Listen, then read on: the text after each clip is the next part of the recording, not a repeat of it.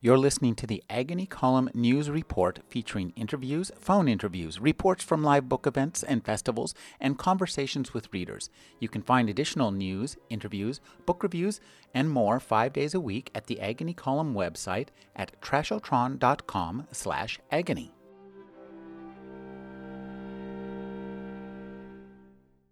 Cary Elwes is a celebrated English actor who starred as Wesley in The Princess Bride, as well as Robin Hood, Men in Tights, Glory, Days of Thunder, Twister, and Saw. His new book, written with Joe Layden, is As You Wish, Inconceivable Tales from the Making of The Princess Bride. Thank you for joining me, Cary. Well, thank you, Rick. Cary, what I love about this book is that it's a book about the making of a movie based on a book. And the movie is about a boy being read a book, and the main movie we see is the movie that plays in his head as he's being read the book. Yeah, it's a wonderful device, and that's the genius of Bill Goldman. It's his favorite story, by the way. It's his favorite novel that he wrote, and it's his favorite screenplay that he wrote, and I believe it's his favorite film, which is hard to conceive, considering that this is the guy who won 2 Academy Awards for All the President's Men and Butch Cassidy.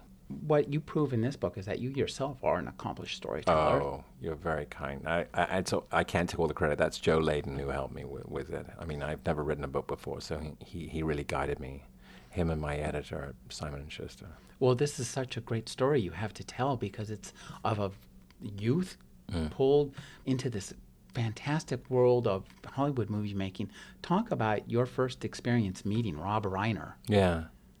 Well, I was a huge fan of his work. Growing up, I'd seen All in the Family as a kid. I came to America when I was just a little boy, really, on vacation with my stepfather. And I devoured American television, especially sitcoms. So, in fact, Norman Lear's work, All in the Family, The Jeffersons, I just loved all of them. And so I'd also seen This is Spinal Tap. So I didn't know what I was more excited about, the idea of meeting Marty DeBurgi or Meathead. And he's such an incredible guy, Rob. He really is. He's just the most delightful guy and a wonderful director. And actors love being directed by actors, by the way. That's no secret. And he created an atmosphere of just so much fun. That's why I wanted to write this book, to share it with all the fans, you know. Now, one of the things that you talked about was that you had seen all of Rob Reiner's work in his youth, but you had also read The Princess Bride as well, hadn't you? Yes, I read it when I was 13. My stepfather gave me the book, and funnily enough, Rob Reiner's father, Carl, gave him the book when he was a kid to read. So we had that in common. We had that bond over the material. And I love the book. It's so funny. People think, that it's a kid's book, perhaps, or that it's much like, maybe it's a lot like the film, which it does have a lot of things from the film in it, but it's also worthy a reading just on its own merit, because it's such a brilliant, brilliant book. Goldman wanted to make it into a screenplay, and the story of the screenplay is fairly novelistic in itself. Right? I mean, I think it's unbelievable. The guy had to get used to disappointment. He had a studio fold on him at one point. He had a studio head get fired at one point. I mean, he had amazing directors attached to this thing. He had Robert Redford. He had Francois Truffaut. He had, he had Carl, I think, at one point. He had Dick Lester, who was responsible for the great Beatles films, A Hard Day's Night and Help. And none of them could get the movie off the ground. Norman Jewison had it at one point. I think he had Arnold Schwarzenegger attached as Fezzik. And none of them could get the movie made. So I think it's actually incredibly fortunate for me that they didn't get made, or I wouldn't be sitting here talking to you right now.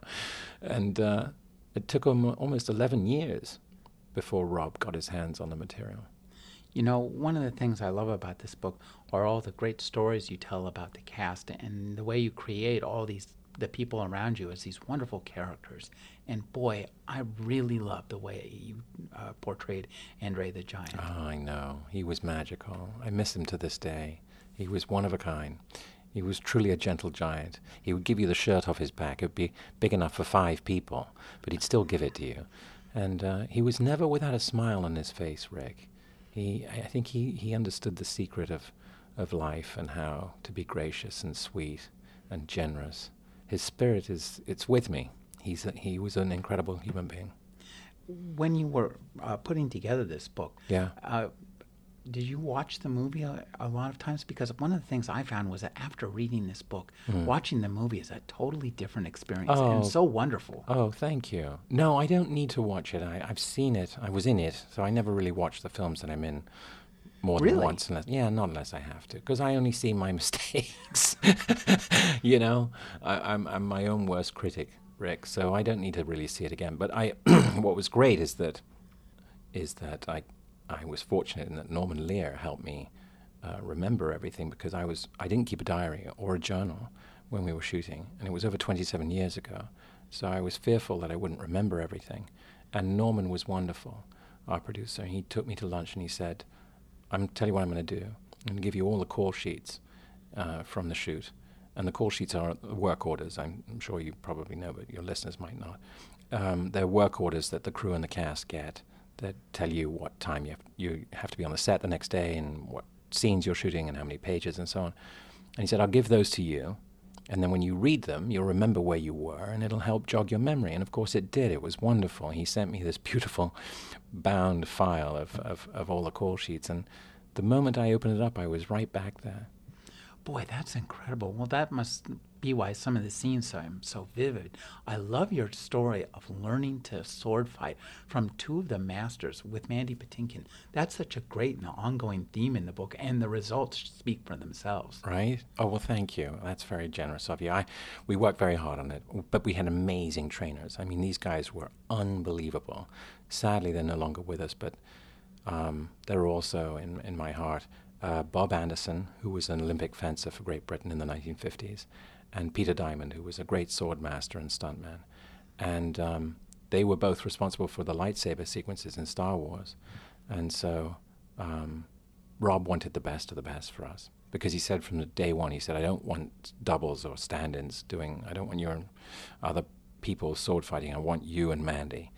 And so the challenge was on. We had to, we barely sat down while we were shooting, Mandy and I. He had a lot more to do than I did, by the way, because he had to practice a whole fight with Count Rugen, with Chris Guest. So, but we never sat down. These guys were waiting in the wings. The minute Rob yelled cut and was moving on to another scene, even if it was a 15-minute turnaround or whatever, they would grab us and go and work on the sequence. So, I really like too.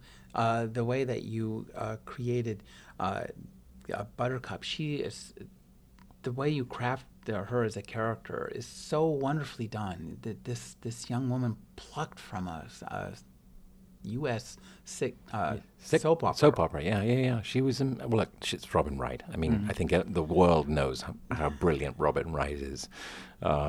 We were lucky to get her. It was Goldman who really discovered her. I think Goldman met her in New York, and I think she read a scene for him, and the minute she left the room, she was the last person to be cast, by the way. And so, we didn't have our Buttercup, almost a week or 2 weeks before we were due to start shooting. And Goldman called Reiner in London and said, get her, grab her, we're never going to find anyone as good as this. She is Buttercup. And that's coming from the author. So we were lucky to get her. But she's so modest about her own talent. She said, I think they were fed up and just picked me, because they were, reaching is what she said, or something like that. But she's fantastic in the role and wonderful, just a wonderful person and a wonderful actress. So, yeah. One of the things that we don't see in movies is in behind the scenes are all the dangers and injuries. And you talk about the dangers of the fire swamp, and there are the dangers that you subjected yourself to as well. Yes, I was certainly nervous that the first week shoot involved the fire swamp, because the fire swamp is obviously where Wesley has to confront a lot of special effects, let me put it that way, and dangers in the fire swamp. So we had the flame that causes Buttercup's dress to catch fire, ergo why it's called the fire swamp. We had the quicksand. We had the rodents of unusual size. So I think Rob wanted to get all the difficult stuff out of the way first. And I was a little nervous. I think, it was a little nerve-wracking being told that the first scene up was to put a fire out on Robin Wright. That was definitely a little nerve-wracking for me. But she was so game, by the way. And Rob said to her, he goes, listen, if you guys don't want to do this, it's okay. We can use doubles. And Robin went, no, I'm fine with it. So, of course, I went, yeah, sure, no problem, What was I going to say, But she was game. She was totally game. I think, too, that you stepped up as well in that scene where you dove into the quicksand. When I look at that now, I say, this guy's diving through what? A hole that looks barely bigger than your shoulders. It seemed like that's just like asking to break your neck. Yes, that definitely made the stunt people in the special effects department a little nervous because the rig that they built was not actually built for the purpose of someone diving in. It was built for someone jumping in, because Buttercup literally steps on a little spot in this iris that they built out of foam and plywood, and there were stunt people below and special effects people below, and they released the iris and she went down the trapdoor. And when I saw it, I said, my stuntman was doing it, and he was jumping in feet first, holding his nose to make sure no sand went in. And I said, gosh, I think we can do that a little bit more, with a little bit more swash and buckle. And let's try diving in. And there was some nervous people on the set who were unsure about that. And by the way, quite rightly so, because as I say, it was not built for that purpose. But we worked around it and we got it, and Rob was very happy with it. Now, the other thing that happened to you was you were hanging out with Andre the Giant, who just wanted to let you use his ATV. Yes. This proved to be a less than wise decision for you. Yes, a very unwise decision on my part. Well, Andre couldn't get around very easily on the set, just based on his size, and he couldn't fit in any normal vehicle or the crew van that brought everybody to the set while we were shooting out on the Derbyshire moors. And we were shooting in an area called the Peak District.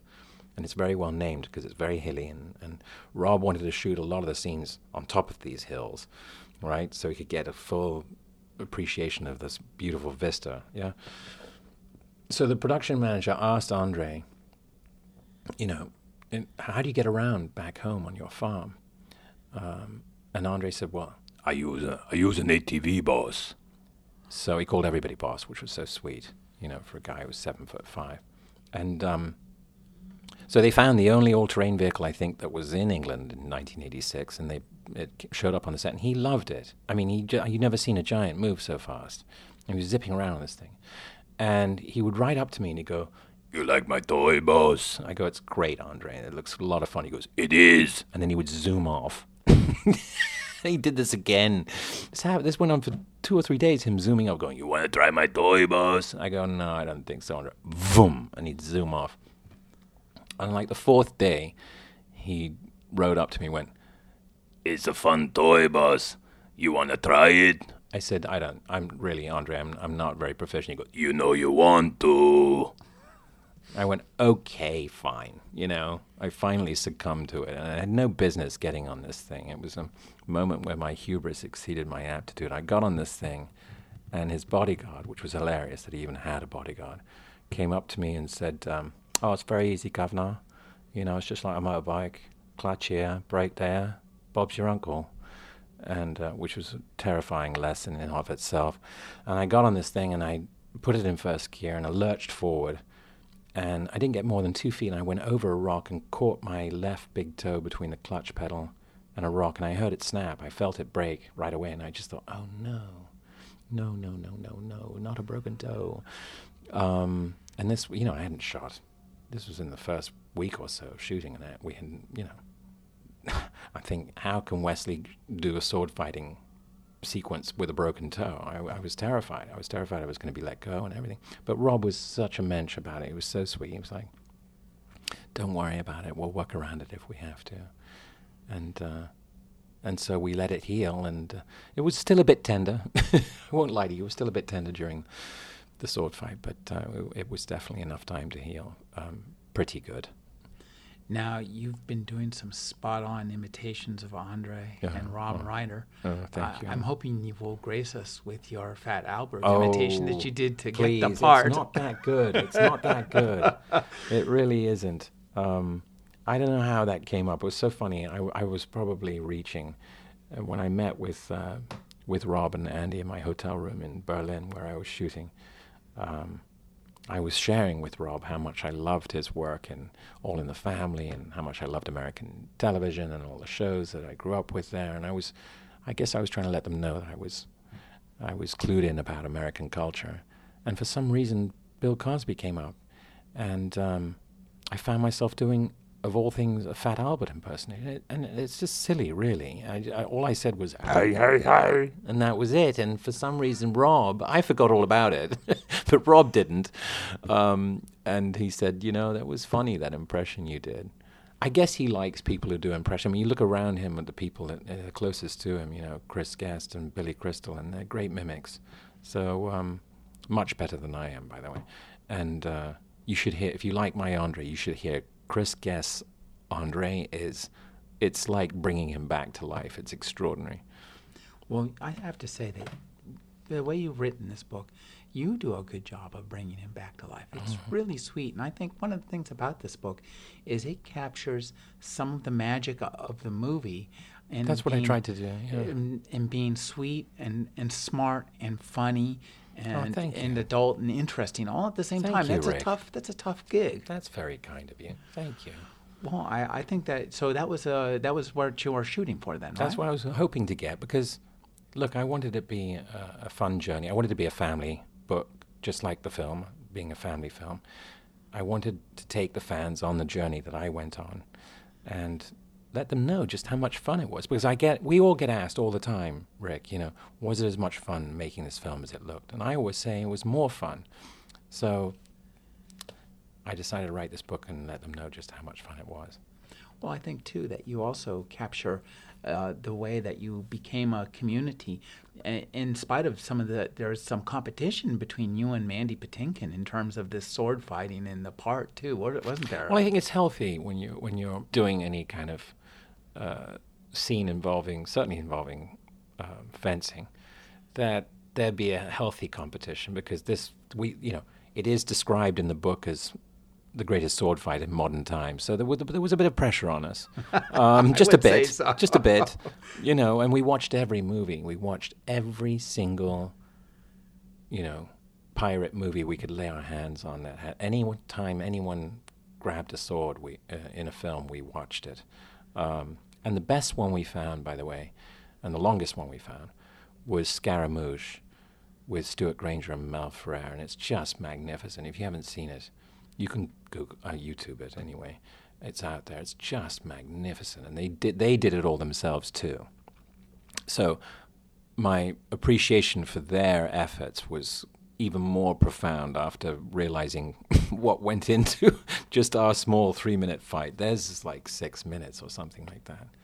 Well, your 3-minute fight, you guys got too good at what you were doing, didn't you? Well, yes. Well, I don't know about too good, but we what happened was when I think Bob and Peter showed the fight to Rob initially, they showed it to him at what's known in the film business as half speed. When Rob saw it and they timed it, it came out, somewhere between 2.5, almost 3 minutes. And by the time Mandy and I showed it to Rob, almost a week before we were due to shoot it, we did it at full speed, and we were pretty fast by that point. Perhaps a little too eager, maybe a little too fast. And it timed out at about 1:10. And when we were done, we were sort of panting, covered in sweat, and we walked up to Rob and we were like, what do you think? And he was scratching his beard. I'll never forget. He was scratching his beard, and he goes, "That's it?" And we went, "What?" He said, "You guys, I built this huge set for you guys. I mean, look at it. It's beautiful. And, you can't be in here for just a minute." So he sent us back to the drawing board, and we added another 2 minutes. We added the whole sequence going up that tower and the acrobatics. We brought in the stuntman for that. That was the only sequence where we're obviously not doing the fight, where the acrobat, this wonderful Jim Ness came in and did all of that. But we extended it. He wanted it a good 3 minutes, and that's what we have.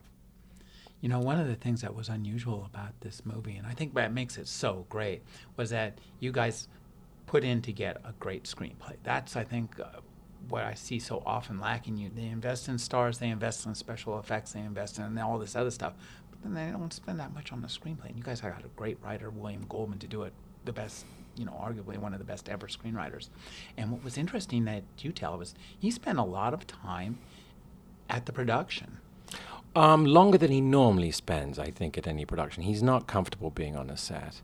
He said that, the writer's work is done when they hand in the shooting draft, and he doesn't like being around the shoots.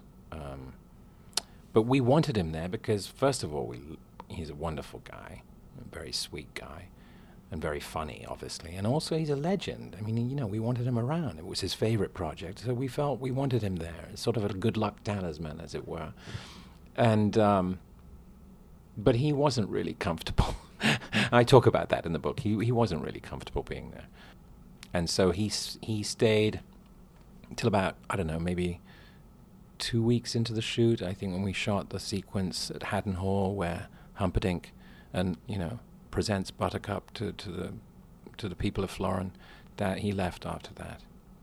Well, one of the things, too, that I think that you do a great job of is capturing just what's so special about this movie, which is its ability to, I think that this works in the same way that the Raiders of the Lost Ark does, in that it recreates the swashbuckling and fun and excitement of the adventure with taking the story seriously, but in a manner that lets the viewers laugh. And I think you did a great job at nailing that. Thank and also you. Doing this in the book, too, at Thank letting you. us see how hard it is to make a movie, but really sharing the joy as well. Well, that was the key. And that, by the way, that's the talent of not only just Goldman, but also Reiner, because here he was taking all these genres, and genres he had enormous respect for, but also having a wink at them a little bit too, just having a bit of fun with them. And that takes a very deft touch, I think. And I talk about it in the book. I mentioned, I think there was no other director who was more perfect to make this film than Rob. He adored the book as a kid. He wanted to make it. He went and I think he saw a studio head at Columbia who was releasing Stand By Me at the time, which he was still cutting. And he was coming off these huge hits. This is Spinal Tap, The Sure Thing, and now Stand By Me. And the studio head said to him, what do you want to do next? Anything at all, just name it. We'll sign it. And Rob went, well, I want to make The Princess Bride. And the studio head said, anything but that. And so, Rob's not one to give up easy, and thank goodness he didn't, because he persevered and figured out a way to get the movie made. And it was not an easy journey for him to get there. Well, I think, too, that you also captured, you and the rest of the cast, all captured just the perfect vibe for that movie. And I want to thank you for doing that. And Thank you, Rick. Also writing a book that lets us watch the movie and read the book and then see the movie in a completely different light. I think it's really important to re-experience art from different perceptions. Oh, thank you, Rick. That means a lot to me. I really appreciate that. I've been speaking with Cary Elwes. His new book is As You Wish, Inconceivable Tales from the Making of The Princess Bride. Thank you for speaking with me, Cary. Thank you, Rick. Appreciate it.